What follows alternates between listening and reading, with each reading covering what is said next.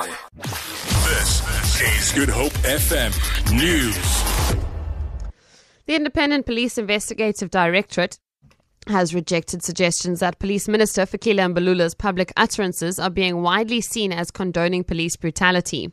Earlier this week, police union SAPU expressed concern over what it called Mbalula's increasing vulgar language in his official addresses.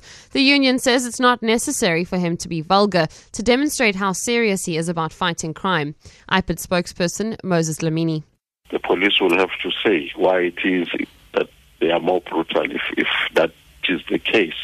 But at this stage, we don't have anything really to say where that it will lead to more brutality. I think it will have to be something that we'll observe in the current financial year up to perhaps the next financial year. Anti-child abuse groups have once again expressed disappointment at the delays in the sentencing of self-confessed child porn addict William Beale in the Knysna Regional Court. Beale was arrested by Interpol as part of an international child pornography ring.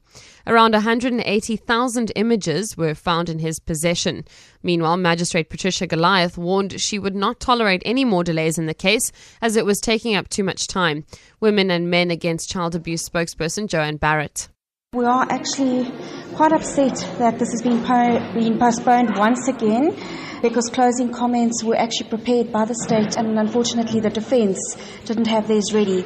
So we are not very happy about the postponement, but we are pleased that we finally have a sentencing date for the 7th of November. DA member in the Western Cape Legislature, Leonard Max, says it's time for change in the DA.